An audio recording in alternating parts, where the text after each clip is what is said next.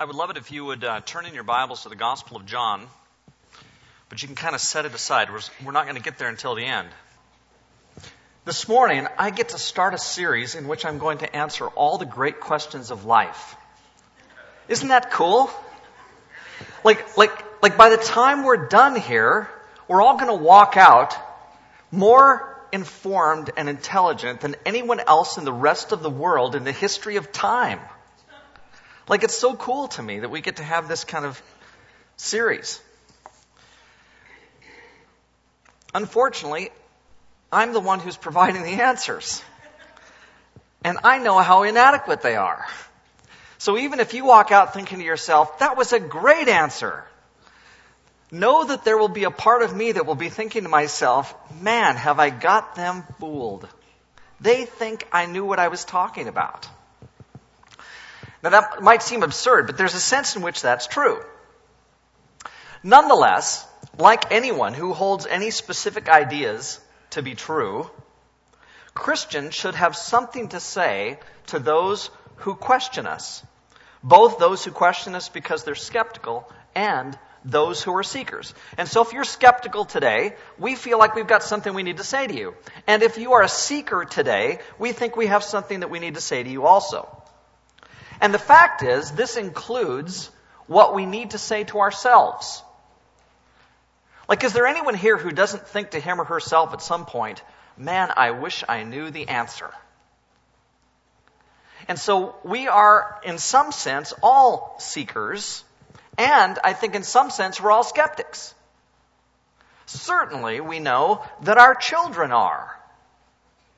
And we need to have some kind of answers for them.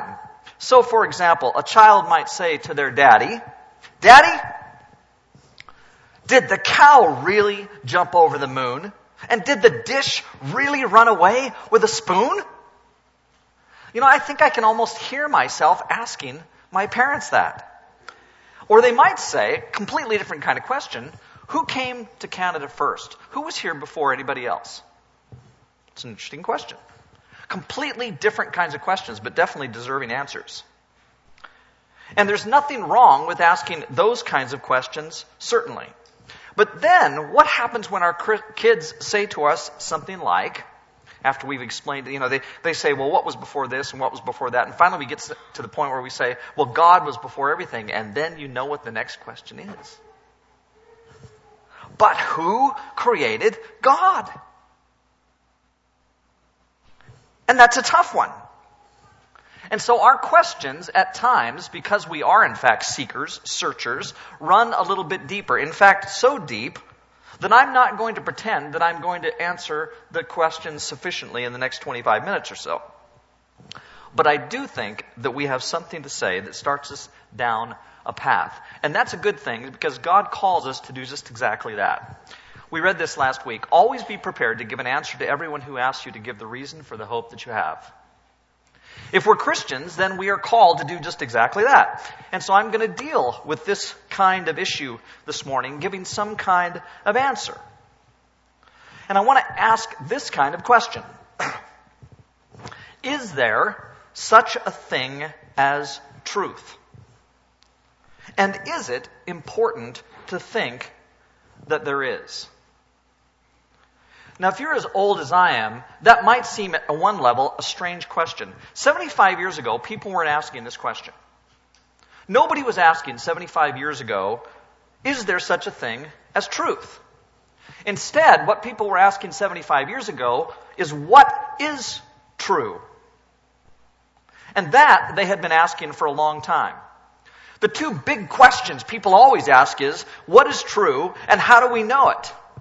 And those questions have been asked for a couple of thousand years. But the question of, is there such a thing as truth, is actually a pretty contemporary question. People didn't doubt that before. In fact, today it's recognized that even science and the conclusions that science reaches are dependent upon our own perspective.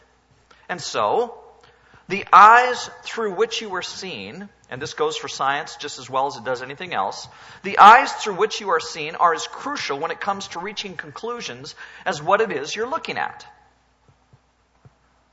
Just think on that for a moment.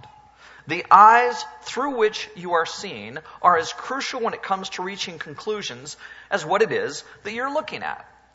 And again, that is not something that people looked at 75 or 100 years ago. Instead, people were saying, what is the truth? And today, people are saying, there's no such thing.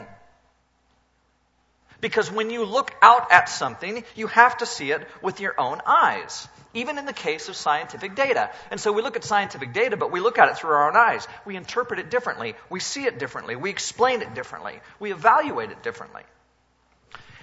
This is easy to see. The color green looks entirely different to someone who is colorblind than it does to someone who is not. But even for those who are not colorblind, how do we ultimately know when we look at green that the green we're looking at is identical to the green that the person next to you sees? And so we say, I see blue, and somebody else says, I see blue too. But is the shade of blue that you're seeing together exactly identical? It's very difficult to know. And if this is the case with something as basic as that, then can we depend on anything being ultimately true? Or are the answers to all questions going to be suspect because they're being answered by people who cannot help but see things through their own eyes? In other words, can we ever really define what green is or blue is when we know that everybody is going to see blue or green completely differently? You could say, well, it all has to do with spectrum, light spectrum. And yet, from my study of physics, physicists don't even know whether light is a particle or a wave. And so if it's not a light or if it's not a particle or a wave necessarily, then how do we know ultimately what green is the point. Well, I think all of that has to be taken into account this morning, but I don't at all think that that's where it has to end. And this is the difference, I think, between a lot of people and our world today, because the world today so often says, this is the end of the question. We have to stop here. There's no way of getting beyond this dilemma of, I see everything through my own eyes, and so do you, and we don't know ultimately what we're seeing, or if we're seeing the same thing. That's where a lot of things lie today. And therefore, I would just want to start asking some questions. And so today we want to talk about the question of truth, and is there such a thing? And I'll define it, first of all. Truth is this, and this is not my definition, but I think it's a good one. Truth is the property that exists when a statement about reality corresponds adequately to reality, to the things it describes. Truth is a relationship of correspondence between a statement about reality and reality. Ultimate truth describes the way things ultimately are. And that makes sense to me. It makes sense to me that if I say something is true, that I'm trying to say something about what is real, about what is actually there. Now, the fact is, we could get into this very deeply, and there's philosophers who would debate this question endlessly, and whether or not you can actually make such a claim about truth. I would say, however, that this makes sense. That there can be statements about ultimate reality. And that we just have to ask the question whether or not those statements reflect reality as it actually is. Now, I would say some other things also about truth. In fact, I would say there are at least 3 possible truths about truth. If you don't get the irony there, that's kind of interesting. The first is this. There is nothing that is ultimately true. There are only perspectives. That is one of the things that is said about truth. And I have to say that, and this is, of course, the way so much of the world looks at the question. And what I want to say this morning, that is from my perspective, this makes absolutely no sense. And the reason why is because this itself is a truth statement. It seems to me like this is the great inconsistency. Because as soon as you say there is no set of circumstances, there are no statements about those circumstances that can be called ultimately true, there are only perspectives. As soon as you say that, you have stated something that you believe to be true. This is a truth claim. In other words, that there is no such thing as truth must, in order for you to be consistent, be only your opinion about truth. It's not an ultimate truth claim. So the idea that there is no such thing as truth is not necessarily true. In fact, saying that there's no such thing as truth looks totally contradictory. It looks nonsensical. It looks actually totally stupid to me, if I want to put it bluntly. I'm not sure that anybody who says this can actually believe it. It doesn't make sense that they would believe it, because it's so self-contradictory. Now, I don't know if you agree with me about that, but if you don't, I don't know how you don't. Or, yeah. Like, it just makes sense to me that this has to be the case. You can't say there is nothing that is ultimately true, there are only perspectives, and really mean it. Because it's self-contradictory. Now, that's not the only problem. We could go on all morning just talking about this one. We won't. But that's not the only problem.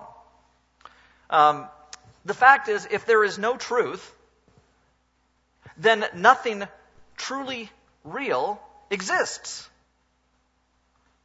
Because if I say there is reality, but that's not true, then I'm saying that there is no reality. And yet I'm the one who says it. I'm believing that there's something real, namely the fact that there's no reality. And that seems also self-contradictory. Somebody might say, well, if we don't believe in ultimate truth, then there's the possibility of social harmony. Because all of us can say, well, it's only our perspectives, and we can agree to disagree on everything, and we'll just come together in perfect unity because we all recognize that none of us has the ultimate truth.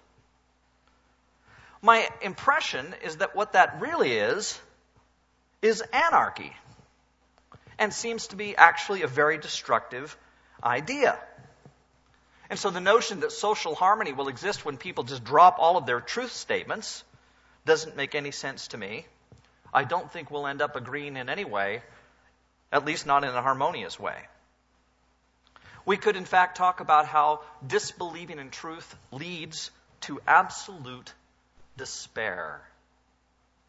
Because if there's nothing true, there is nothing real, then all those great questions about whether or not I have purpose and whether or not I have meaning ultimately can't be answered, and, I would say, are meaningless.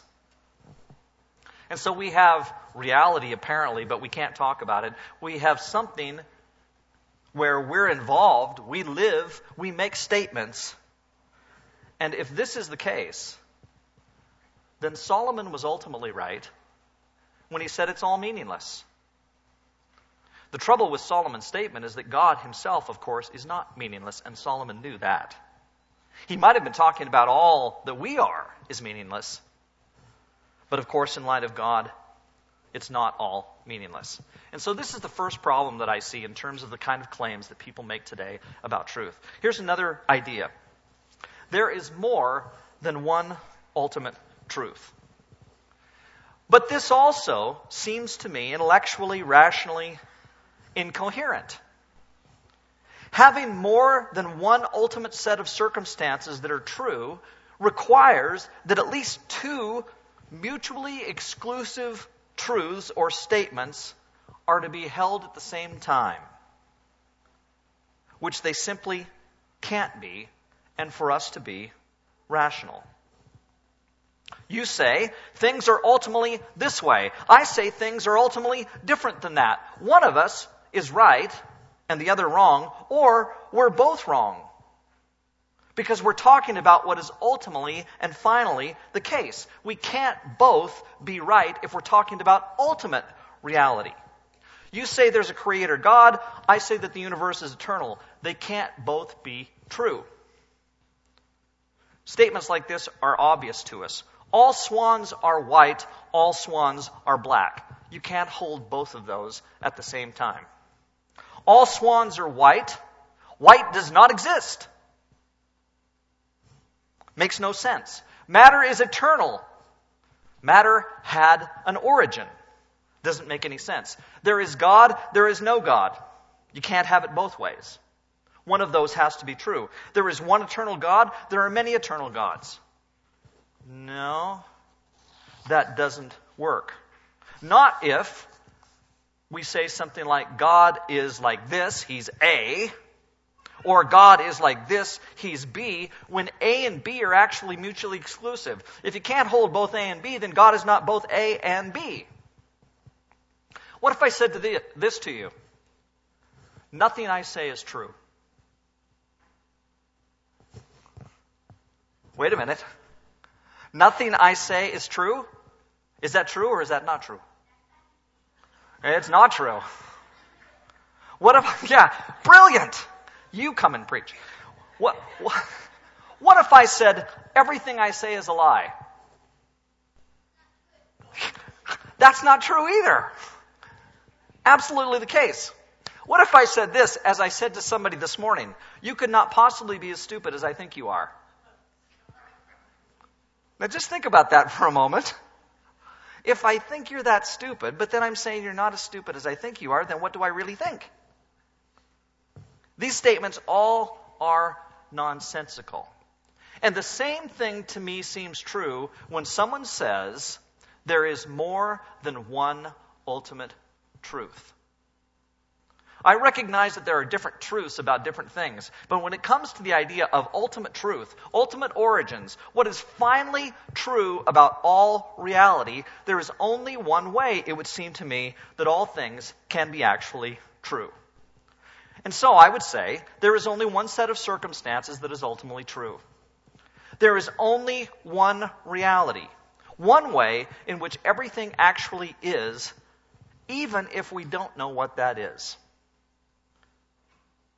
Like, I would say that that's the only kind of rational conclusion that people can make in response to the question. This is the same as saying that there can be only one way of everything to be real. There is only one way of things to be the way they really are. One reality. You can't say, everything is just like this. This is the one reality. And then say, but there is another one reality, the way things really are. It can't be that way. There is ultimately only one reality.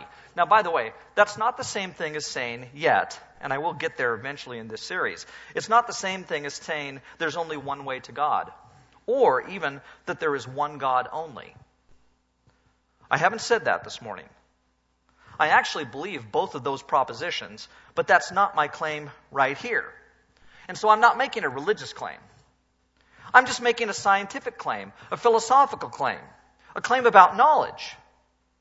And I think it needs to be accepted by all rational persons.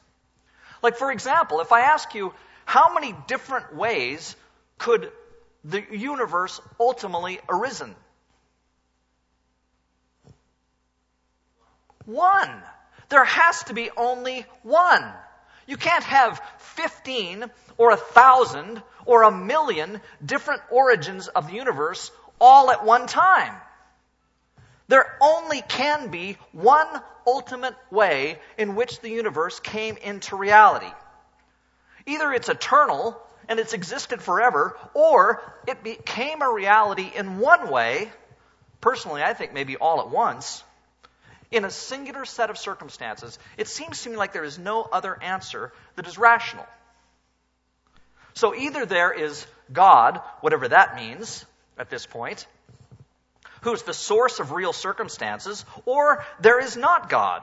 But only one of these situations is real and true. The other is unreal and untrue. One time Jane Fonda, who is no bastion either of incredible intelligence or conservatism for sure, was being interviewed by Dick Cavett. along with the Archbishop of Canterbury. They're on the same stage. And somewhere in the conversation, the Archbishop of Canterbury makes the statement, well, Jesus Christ is the Son of God. And Jane Fonda looked at him and said, well, maybe that's true for you, but it's not for me. It's not for lots of people. And the Archbishop of Canterbury looked back at her, and this is totally the right thing to say. He said to her, well, either he is or he isn't. And that's exactly right. Like, ultimately, Jesus Christ is the Son of God. Ultimately, there is a God or there isn't. You can't have a circumstance where there is a God who created the universe and has the ultimate answer for everything, and yet at the same time, there's some other answer. As if we can talk about ultimate truths. There is one. And I would say that this is true not only of the natural world, but it's true of the divine world or the supernatural world. Because the supernatural world, the divine world we're talking about, we would say, is as real as we are. It has the character of being real. And if it's real, then you can't have ultimate answers that compete about whether there is ultimate reality, what we might call God, and then some other ultimate reality. Either not God or some other God. There is one reality, and that's all. And so there is only one way things really are, with both respect to the natural world and the supernatural world, it seems to me. Okay, if we believe that, if that's the case, then I think we have some kind of responsibility. What are we going to do with this idea, this notion that there is one reality? What are we going to do about that? And I would say there's some things we need to do about it. We are, in fact, I would say, compelled to talk about it. To talk about reality. Or to talk about the way that things really are. The fact is, we're a curious bunch. Interested in reality. I think because it's good for us to think in this way. Now, I would say as a theist, as a Christian, I would say God created us that way. I think it adds to our existence. Very few people are able to just ignore the question, even if they say they do. They ultimately respond to it in some way. And so we have to deal with this question. What I love about Christianity is that that's exactly what Christianity does. We are people who are really interested in the most ultimate question of all. We want to know what's really true. Like, I don't think there's anybody here who thinks to him or herself, well, if I found out that there was no God, I would still continue to worship him. We don't want to do that. We care more about that ultimate question of reality. What is really true than we even care about our own faith, which I think is exactly right. I think that's intellectually honest. If somebody could prove to me there was no God, it would be time for me to stop believing. So we need to discuss this question.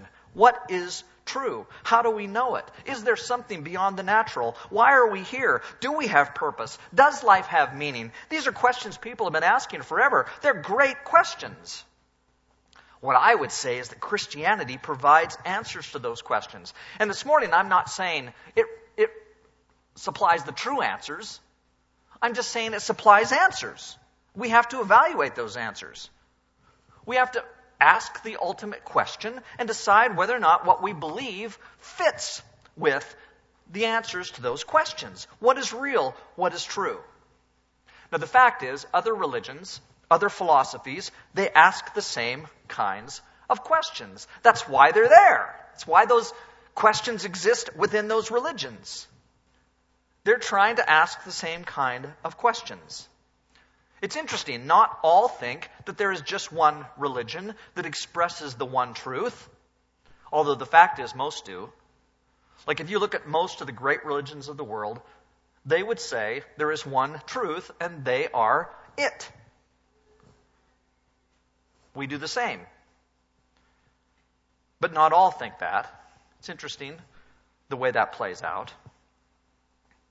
So I don't want to say too much about this today, but I personally think that there are big problems with the idea that all religions somehow give expression to one truth.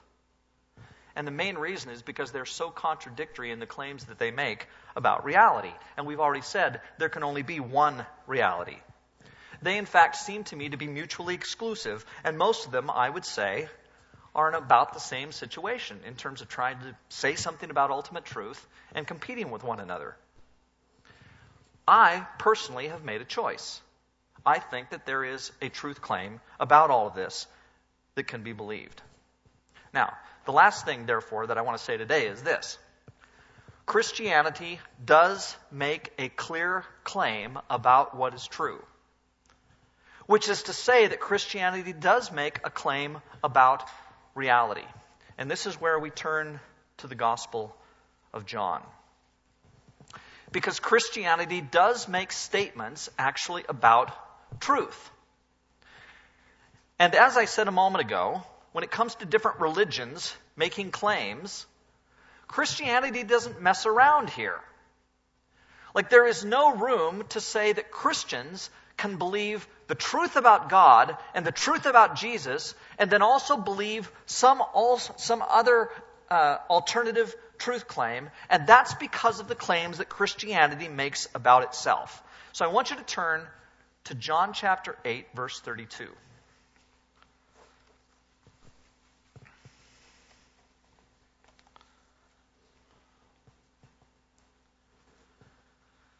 Verse 31 says, "To the Jews who had believed in him, Jesus said, 'If you hold to my teaching, you are really my disciples.'" Okay, so there's some teaching there they need to hold to. And then he says this, "Then you will know the truth, and the truth will set you free." And all I want to do is ask at this point, does Jesus himself think that there is truth, or does he not? He does. At the very least, Jesus himself is saying that he thinks that there's truth.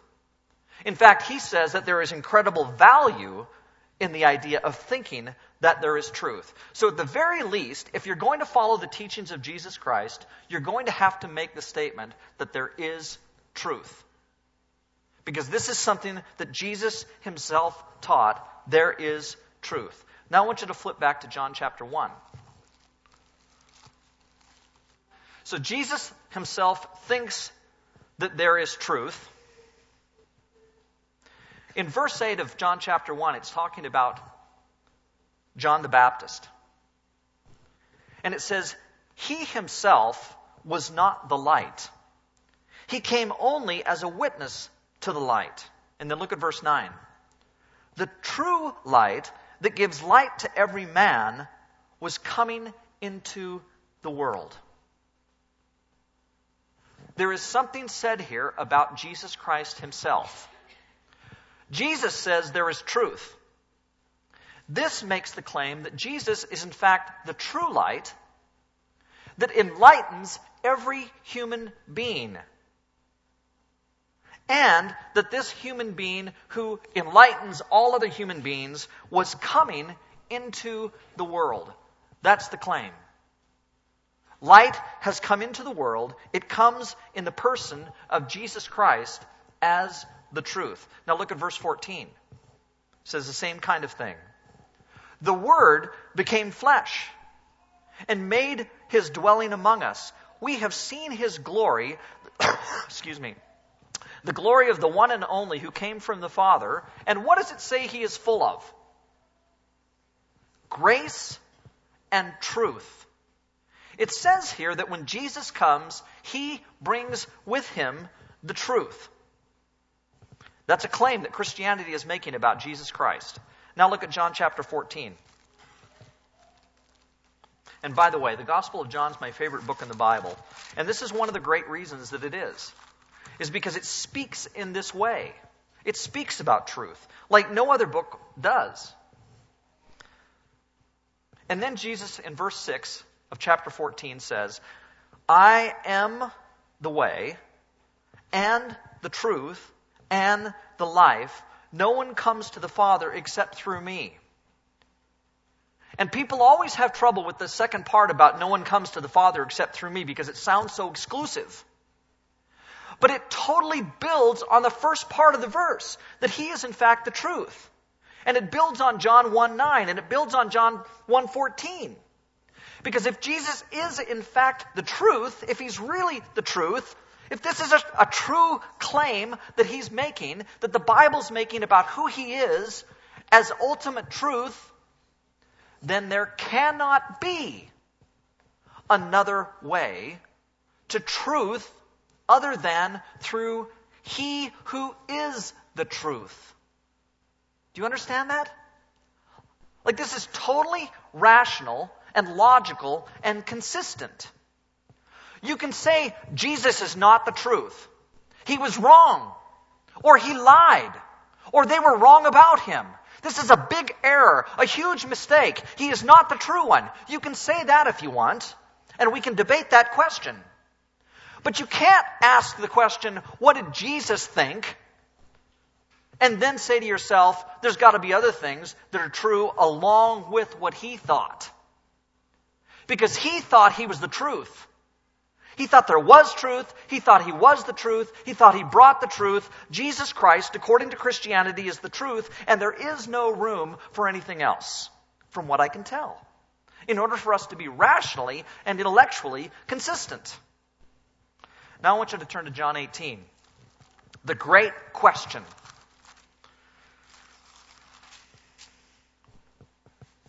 This is when Jesus is standing before Pilate.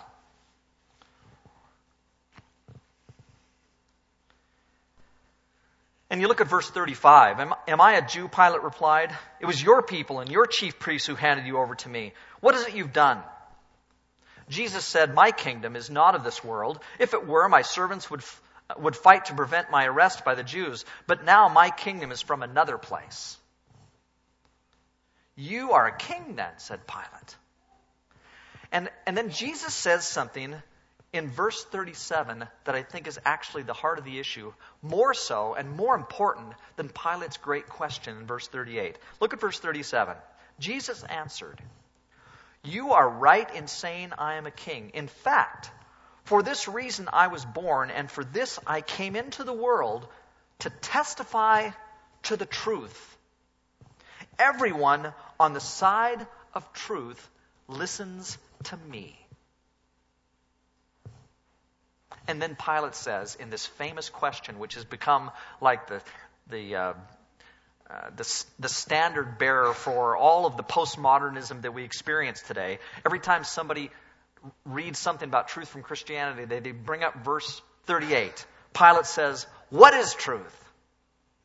And then the debate goes on about what exactly he meant by that. And I would say that the real importance here is not in verse 38, it's in verse 37. When Jesus said, I came to testify to the truth, and everyone on the side of truth listens to me. That's a claim about truth. Again, either he's right or he's wrong. But if he's right, it means everything. And personally, I've investigated this question. I've read lots on this question. And not just within Christianity. This week, I read portions of the Quran just to see again if I got something out of it more than what I got the first time I read it. To be honest, I didn't. I find it a bit incomprehensible. It just doesn't speak to me at all. And I mean to my rational mind, the way that Christianity does. And so I think Christianity expresses something about truth. And the question we have to ask is whether or not that's the case. And I think we have to ask this question honestly, reasonably, and approach it with vigor. So, is this a reasonable way to look at things? Well, you'll have to make a decision on your own whether or not you think it is. Like, for example, is it a reasonable thing that God actually exists? If there is only one way, as I've said, that things can really be, does this include God? And so that's the question we're going to look at next week. Does God exist is it a reasonable thing for us to think that maybe there is something divine beyond us that we can call God? And, by the way, I just wanted to do this for you. Sorry, we've already done this part. A place for truth. This is one of the resources that I've been looking at recently. I've read lots of books on apologetics. I really encourage you, if you're interested in this question and want to do some pretty significant reading, I encourage you to look at A Place for Truth, edited by Dallas Willard. You can get this easily on, through Amazon or whatever. It's not an expensive book, but it's a great book. And what it does is, years ago, there was a girl who was going to Harvard, and she had on her mind the question of truth, and she'd been at Harvard for a little while, and she thought to herself, the one question that the university is not allowing me to ask is the question of truth. And they won't allow me to ask it because all they want to talk about is how there is no truth. Everybody has their own truth. And it really frustrated her. And so she started a conference, a seminar called Veritas. And there are forums now, Veritas forums, that have been held at universities across North America and around the world. Pepperdine University, which is one of our schools, actually hosted 4 of these. They've been at the University of Calgary, they've been at UBC, they've been all over the place. She started these Veritas forums, and what they do is they get together all these incredible philosophers and scientists and theologians, all kinds of people, and they talk about these great questions in an audience that is not necessarily Christian. And they approach all these great questions at a profound level, but in a communicative kind of way.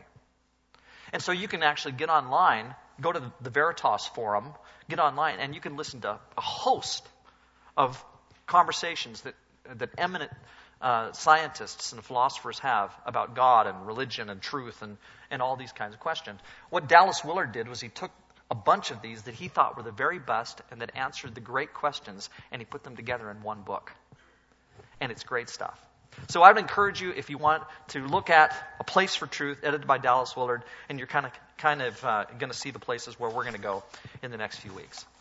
Well, I don't know if this is intriguing to you. I think it is fascinating stuff. I think it's incredibly important. And we just want to keep doing it, I hope. I'm excited. Let me pray. Lord, thank you for the chance we've had to share together this morning. I pray, God, that the search that we're doing can be fruitful and helpful, that it will make us better thinkers. But more than anything, God, we just want to be devoted to you. And that's only if you're the truth. If you're not the truth, if you're not really there, if I'm just speaking into the air right now, then, Father, I'd pray that somehow we would be changed and impacted in such a way that we would say, no, he's not there. But we do believe you're there. And Father, I'm praying to you because I trust you. I believe you're there. I believe you're the truth. I pray that the search we're going on here can be helpful, that it will still our hearts, that it will give us peace, that it will give us assurance and confidence, that it will convince us about you as the truth of the universe. It's through Jesus we pray, because he's the truth. Amen.